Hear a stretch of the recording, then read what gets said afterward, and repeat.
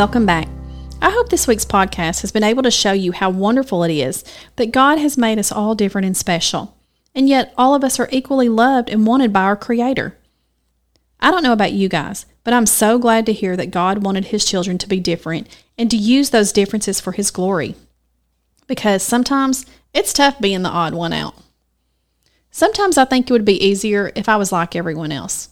But it's good to be reminded that God made me unique and has purpose and plan for my life. So Monday, we talked about how God made every human in the image of God and that we are supposed to be a reflection of Him. Tuesday, we talked about how God made us all look different, but yet we're all the same and that we were made by the same Heavenly Father and we have all fallen short of His glory. Wednesday, we talked about how God made us all to have different talents and passions, but He wants us to use those differences and work together as the church to share His story and love. So how can we take all the things we have learned so far this week and make our everyday lives be a reflection of God?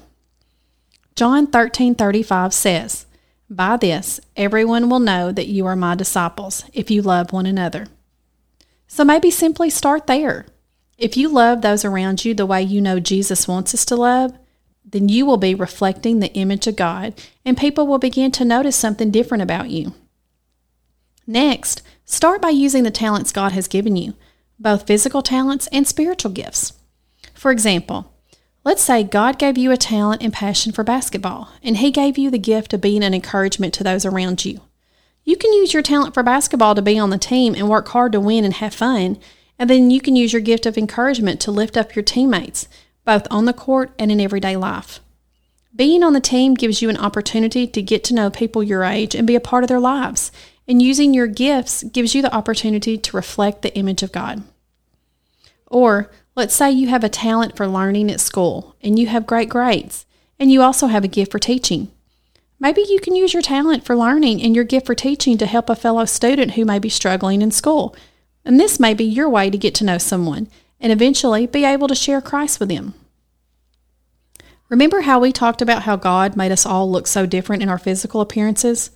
Well, the really cool thing is that sometimes that physical trait makes us stand out from those around us. That may be the one thing that helps you reach out to someone who also shares that trait with you.